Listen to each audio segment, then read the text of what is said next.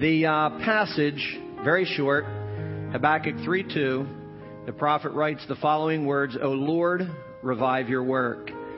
And over the last few weeks, that's kind of what we've been asking God for, church. We've been asking for revival to take place in our lives, in our homes, in our families, our marriages, in the church, and so many areas of our lives is what we've been asking for the great work and works of God to be revived in our lives and in our church. How many of you want that great work to be revived in your life? And that great work to be revived here at South Metro Ministries. Amen.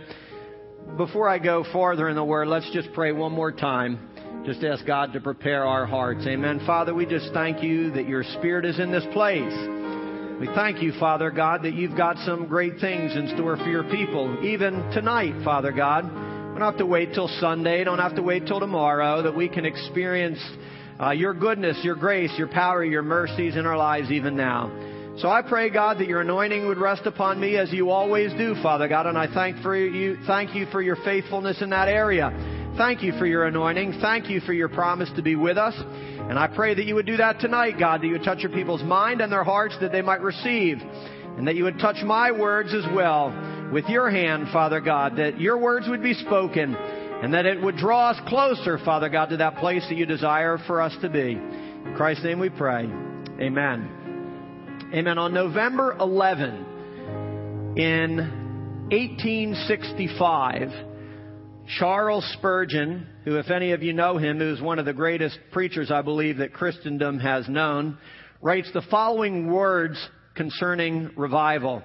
And the text he used in this sermon that he preached on that day was the one that I just shared. "O Lord, revive your work." And this is only a small portion of what Charles Spurgeon preached 155 years ago. He says, in this matter concerning revival, we should begin at home. How many of you know it starts right here with me, myself, and I? All too often we flog the church when the whip should be laid upon our own shoulders. We drag the church like a gigantic culprit to the altar. We tie her hands together and try to immediately execute her, or at least we find fault with her where there is none. We magnify her little errors while we too often forget our own imperfections. Let us therefore begin with ourselves, remembering that we are part of the church, and that our own need of revival is in some measure the cause of that need in the church at large. I directly blame the great majority of professing Christians in these days, and I also accept the blame myself, acknowledging the need of a revival of holiness. How many of you know that's the kind of revival we need? We need a revival of holiness. We need a revival of His wonder-working power in our midst, like Pastor said. A revival that only comes through a spirit of holiness and a spirit of righteousness. A true revival and a spirit-filled revival. And it's what I believe we've been praying for, church. 155 years ago, Charles Spurgeon speaks to the church and says we need a personal revival of holiness. And it really took me aback that 155 years ago, long before the things that we experience and encounter in our world today, even 155 years ago, Charles Spurgeon thought we needed a revival. 155 years ago, before all the junk we see taking place in our society, that Charles Spurgeon thought we needed a revival of holiness, and how much more we need that revival today. We need a revival of holiness because without holiness we shall not see God, the Bible says. A holiness without which we shall not see His power. We shall not see His miracles, and we shall not see His goodness or His glory in our midst. A holiness without which we shall not see the work of God or the power of God or the majesty of God or the hand of God in our lives. And it's exactly why Spurgeon said the majority of so-called Christians in this age need a revival. And the same holds true today. And we're part of that number, church. We need a revival in our midst. We need the power of God to be restored into our lives. A revival of holiness, a revival of His Holy Spirit, a revival of His Word in our life and prayer in our life, and a revival of His will and His ways to take place in our lives. for a better understanding of what revival is actually all about and what revival will require, we need to understand what that word revival really means, especially based upon the Word of God. We need to know that revival means a restoration of something old, a restoration of something forgotten, something overlooked, and something overshadowed. It means a restoration of something set aside. And the truth is, God begins to speak the need for revival among His people when He has been set aside, when He has become overshadowed, when something else has taken His place in our lives and in the church. So He speaks the need for revival when His children have set Him aside in favor of their own fancies, when we have pushed Him aside so that we can pursue our own pleasures and so we can pursue some of our other goals in life. He speaks the need for revival when we have set Him aside, when we have set His Word aside, when we have set His church aside, when we have set His ways aside in pursuit of our own ways and in pursuit of our own wishes and our own pleasures and our own will. He speaks the need for revival when His ways and His statutes and His ordinances and His ways have been forgotten in our life. They've been overlooked and they've been overshadowed by the things of this world, whether it's the pleasures of the world or the cares of the world or the struggles of the world. All of those things can cause Christ to become overshadowed and pushed aside in our own life. You see, the reality is we wouldn't be talking about revival if we didn't need it. We wouldn't be talking about revival if something wasn't out of place in our life. We wouldn't be talking about revival if something in our life hadn't died, if something in our life hadn't been pushed aside, if something in our life needs to be put back into place. God wouldn't be moving upon the hearts of His people unless something had to be put back where it should be. That's when God begins to speak revival. That's when revival rumblings begin to take place because something's not right in our spiritual life. We wouldn't be speaking about revival, planning revival, unless God saw something out of place in our lives. I don't care if we've been in church for 25 years, 35 years, or 5 years. God speaks revival when something is not where it needs to be. The word revival means a renewed spiritual fervor. So when God speaks revival, when we seem to be overwhelmed with the need for personal spiritual revival in our life, it means the fire of our faith has grown cold. It means the fire of our faith isn't burning like it should be burning. It means the passion that we have for God isn't what it used to be. It means the hunger and the thirst that we once had for the things of God and God Himself aren't where they used to be. It means that we could care less whether we're in church or not, whether we could care less if we're in the Word or not, whether we could care less if we're in His presence or not. God begins to speak the need for revival when we care less and less about who He is. When we care less and less about His house and His Word, and He begins to stir within us the need for revival in our life. Listen, I speak above all of you. Like Pastor even said, I need personal revival in my own life. I need to get some things back into place. I need to get some things where they should be in my life so I can experience even a greater anointing and a greater power and God's greater promises in my life. That means our intensity and our passion for God must be restored. You see, I look back and I remember the day that I got saved. Boy, and every night I laid my head to the pillow. There was just this burning desire inside of me to get closer to God and more intimate with God. I can remember that day where tears would run from my eyes upon my pillow just because I understood how much God loved me and how much I loved Him in return. And I need that same thing to be revived in my life once again. And I believe if all of us were honest, we would too. We need the fire to be rekindled in our life. The word revival means a restoration of force and of power. A restoration of validity and effectiveness.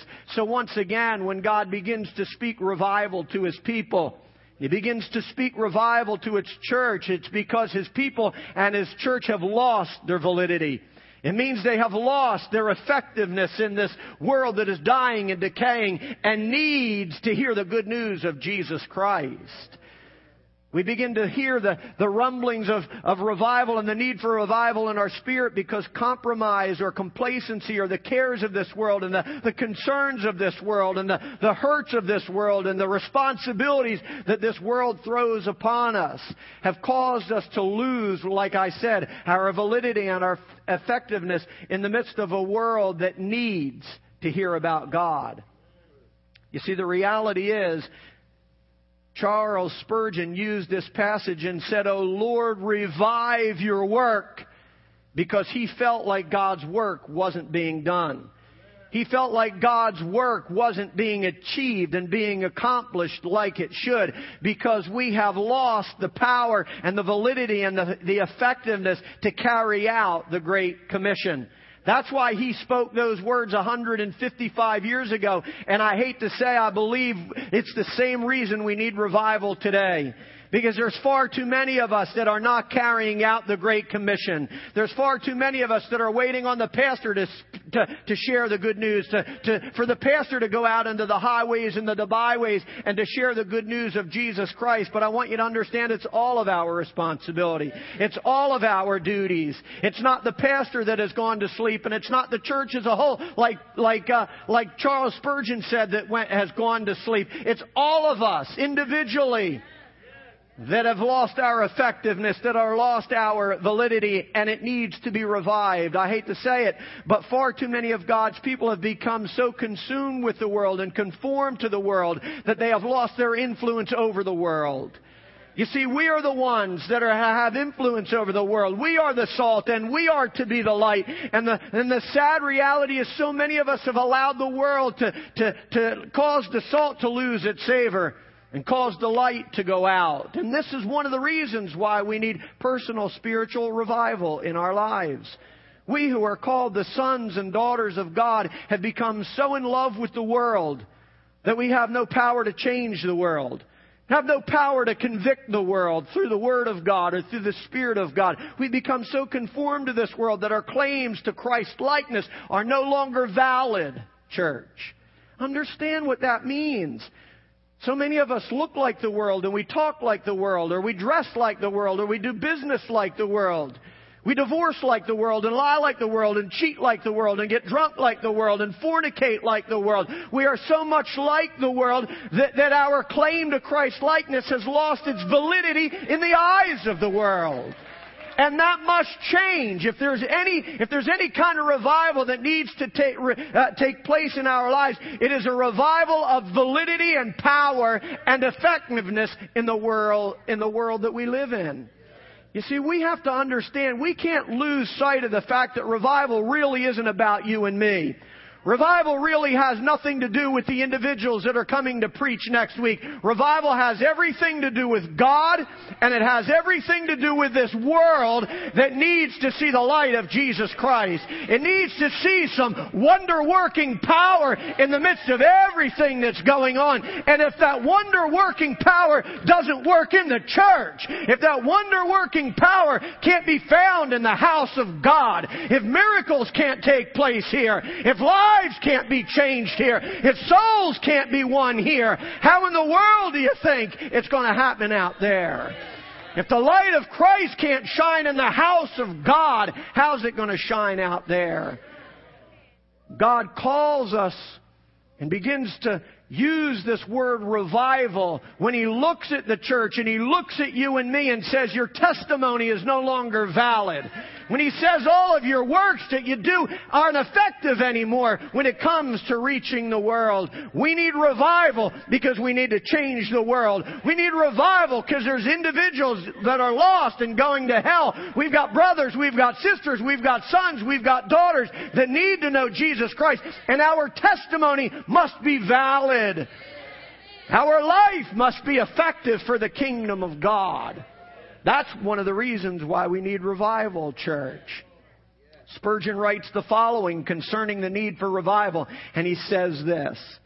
It's the last thing that I'll read about Spurgeon, but he says, in the first place, remember this is 155 years ago, he says, in the first place, look at the conduct of many who profess to be the children of God.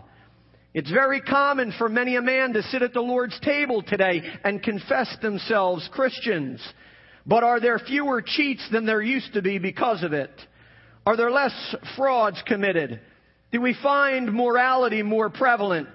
Do we find vice entirely wiped out? No, we do not, he says. The age is as immoral as any that preceded it. There is still as much sin, although it is more masked and hidden. The outside of the grave may be whiter, but within the bones are just as rotten as before. Society is not one bit better. Oh, my friends, Spurgeon preaches, the lives of too many members of Christian churches give us grave reason to suspect that there is none of the life of godliness and holiness in them at all. Why all that seeking after money? Why all that materialism? Why all that following after the fashions and trends of a wicked world? Why all that clutching here and grabbing there and other things like that if men are truly what they profess to be? God in heaven knows that what I speak is true, he says, and too many here know it themselves. If they are Christians, at least they need revival. If there is any spiritual life in them, it is only a spark that is covered up with heaps of ashes. It needs to be fanned. No, he says, it needs to be stirred as well, that hopefully some of the ashes may be removed and the spark may have a place to live. You see, the reality is, for revival to take place, we've got to get some ashes out of the way. For revival to take place in our life, we've got to get the ashes of self and sin out of our life. We've got to get the ashes, the cold, dead ashes of compromise and complacency and unrighteousness out of our lives. We can pray all we want for revival. We can call on God all we want for revival. But until we get out that little shovel and we begin to remove the dead, cold ashes that keep the fire of God from burning in our lives and burning in our soul, we'll pray till we're blue in the face and God still won't move. But when we come to that place where we hunger and thirst for the righteousness of God like we've never hungered and thirsted before, if we come to that place where we're willing to strip off every sin and weight that so easily besets us, and not just blow away the ash, but stir away the ash and remove the ash, then all of a sudden, that little ember that's inside of our soul has a chance to burn. And the fire of God has the ability to burn bright and strong and with fervor once again. If there was ever a time when we need to remove some ash, it's today. If we want revival to really fall on Sunday or Monday or Tuesday or any day after that, we've got to begin to examine ourselves and get some of these cold, dead ashes out of our life. You see, some of us have been holding on to some things that we got to get out of our life. We've been holding on to some dead, cold things that have to be removed from the soil of our soul so the Spirit of God can rise up in our life. And holding on to a little bit of compromise. We give God all of that, but won't give Him this. Give Him a little bit of this, but I won't give Him that. We've got to get it all out of our life, church, if we really want revival to take place in our life. The reality is, Spurgeon said revival starts right here. Revival starts at home, he said. Revival starts with the man of the house or the woman of the house. It starts here. We can't blame it on the church. We can't blame it on the pastor. We can't blame it on society. We can't blame it on the staff. We can't blame it on anyone else. It starts right here. God doesn't need revival. We need revival. Jesus doesn't need revival. We need revival. I want you to understand, when the church needs revival and you need revival and I need revival, it's never God's fault. It's our fault. It's never God's fault that we grow cold. It's never God's fault that we grow distant. It's never God's fault that we wander away. It's never God's fault that we stumble in sin. It's always our fault, and it's why we must cry out for revival. It starts at home. Revival starts from blowing away the ash in order to make room for God. Until we're willing to remove those things, like I said, we cannot expect to see the move of God in our life. Until my people, the Bible says, my people who are called by my name. If my people, not the world, he doesn't say if the world would just straighten up. If the world would just get it right, if the drunk would just get off the bottle, if the pornographer would just get, you understand? He didn't say, He said, if my people who are called by my name, if my people who call themselves sons and daughters, my people that gather into my house Sunday after Sunday and Wednesday after Wednesday, if my people would humble themselves, if my people would put me in the rightful place in their life, that's what it means to humble ourselves. And put God where He belongs. If my people would put me where I belong, if my people would turn from their wicked ways, if my people would seek my face, if my people would do those things and then pray, then I will hear from heaven, the Bible says. And then you might have revival in your life. You see, the reality is we're not willing to do all of those things. Please understand me. It's not enough to pray. Now that doesn't sound right, does it? It's not enough to pray for revival. The Word of God tells me that we better humble ourselves if we want revival. The Word of God tells me we better examine ourselves if we want revival. The Bible tells me that I better seek the face of God if I want revival. I can pray all I want while I'm still seeking the world. I can pray all I want while I still got my heart detached from God. Revival comes when we do all of these things. If my people who are called by my name would humble themselves and pray and seek my face and turn from their wicked ways, then I will hear from heaven and I will heal their land. He's really saying, then I will hear from heaven and I will revive them. I will bring them back from the dead.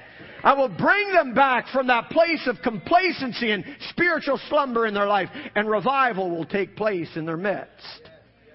Hope you understand what God is saying when He speaks to us the need for revival. It means something has died and needs to be resurrected. It means something has grown cold, church, and it needs to be set ablaze. It means something has gone to sleep and it needs to be awakened from its spiritual slumber. Please understand, revival is the resurrection of one soul that has grown cold. And we cannot afford, church, to live our Christian life with a cold soul and a cold heart. In Ezekiel, as I begin to wind this down, in Ezekiel 11:19-20, God speaks of revival concerning His people when He says, I will give them an undivided heart, and I will put a new spirit within them, and I will remove from them their heart of stone and give them a heart of flesh. Then they will follow my decrees and be careful to keep my laws. Then they will be my people and I will be their God. And the truth is, the main reason God speaks the need for revival among His people is because they have a divided heart. The main reason we will begin to hear the Spirit of God speak the need for revival in our life, it's because our heart is no longer fully God's. It's because our heart has become partially divided. It means there's a little bit of our heart here and a little bit of our heart there and a little bit of our heart over there. It means that we no longer love the Lord with all of our heart and all of our mind and all of our strength. That's why God speaks the need for revival. It means there's something wrong in our spirit. He said, I will put a new spirit within them. Well, why would He put a new spirit within us? Because the one that's in us is corrupt. Because the one that's in us is selfish. Because the one that's in us needs a touch. Because the one that's in us isn't pleasing to God. We can't live our Christian life with a divided heart and expect revival. We have to give our whole heart to God. This is what He wants from us, church. He wants us to understand that now before we come to Him on Sunday. Before we come to Him on Monday with our, like Pastor said, our checklist and our prayer list of what we want to see God do. When all God wants to see first is a heart that is wholly His.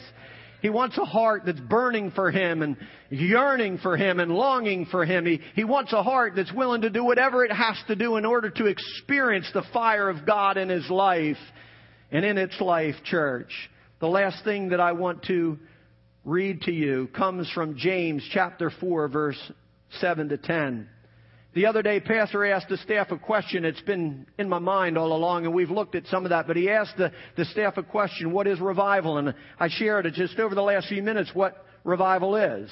I shared that it is a restoration of some things that have been set aside. It is a renewed spiritual fervor and fire. It is a restoration of power and validity and of effectiveness. These are some of the definitions of revival. Another question I asked myself, and Pastor even asked, is what are the marks or the evidences of revival? What are the signs that we can see and say, yes, revival is truly taking place in our midst. Yes, revival fire is falling. The answer to that is signs and wonders and miracles and healings. It's the outpouring of the Holy Spirit. It's the gifts of the Spirit in operation in His house. It is marriages are being restored and bodies are being healed and minds are being set free and addicts are being set free. The true signs of revival, our eyes are being opened physically and spiritually, and the lame are walking physically and spiritually. The signs of great revival are an outpouring of the Holy Spirit with the evidence of speaking in tongues. It is the old life passing away and all things becoming new. Those are signs of revival. But one question remains: how do we experience revival? How do we revive that which is dead? How do we turn that which has been set aside from God and bring it back into right place? How do we experience revival in our life? And this is the passage that the Holy Spirit led me to. Led me to James chapter 4, verse 7 to 10. And it says this. This is what the Holy Spirit said to me. If you want revival, Jeff, submit yourselves then to God. Resist the devil, and he will flee from you. Come near to God. And he was saying this personally. Submit yourself then to me, Jeff. Resist the devil, and he will flee from you. Come near to me, and I will come near to you, Jeff. Wash your hands, Jeff, and purify your heart. You double-minded, it goes on to say. Grieve, mourn, and wail. Change your laughter to mourning and your joy to gloom. Humble yourself before me, and I will lift you up, and I will revive your soul. You see, the reality is that for us to experience revival, I believe for me, it starts with this passage of Scripture. We must relinquish ourselves to God. We must resist the devil and sin. We must return to God with a whole heart. We must repent for our wanderings and for our sins. We must rent our hearts for God, which means a broken and a contrite heart. And we must restrain our pride and learn to walk by the Holy Spirit. When we do these things in our life, church, we will experience personal spiritual revival, I believe. So, what I want to do as we close, and I just feel the way that the Holy Spirit has directed me, even in my studies, is for us to experience this revival. Yes, I want great and wonderful things to happen. I want the power of God to fall. I want lives to be transformed and changed. I want to see the Holy Spirit flow through this place. I want to see people that are in the hospital bed raised up and walk. I want to see marriages restored. I want to see sons and daughters that have been lost for years finally come home and make God their Father. I want to see a lot of things, but all I know is that it has to start with me. All I know that I must first take personal responsibility for my own revival.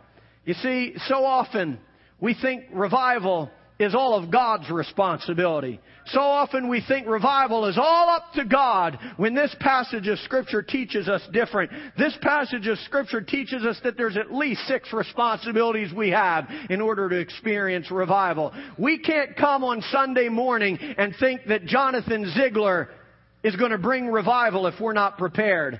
We can't show up on Monday, Tuesday, or Wednesday without personal preparation and think revival is going to fall in our life. The reality is it might fall all around you, but it won't fall on you, and it won't fill you, church. The way that we experience revival is by saying, God, today, right here, right now, I'm relinquishing myself to you. That's where it starts, church, and that's what I'm going to ask that we do.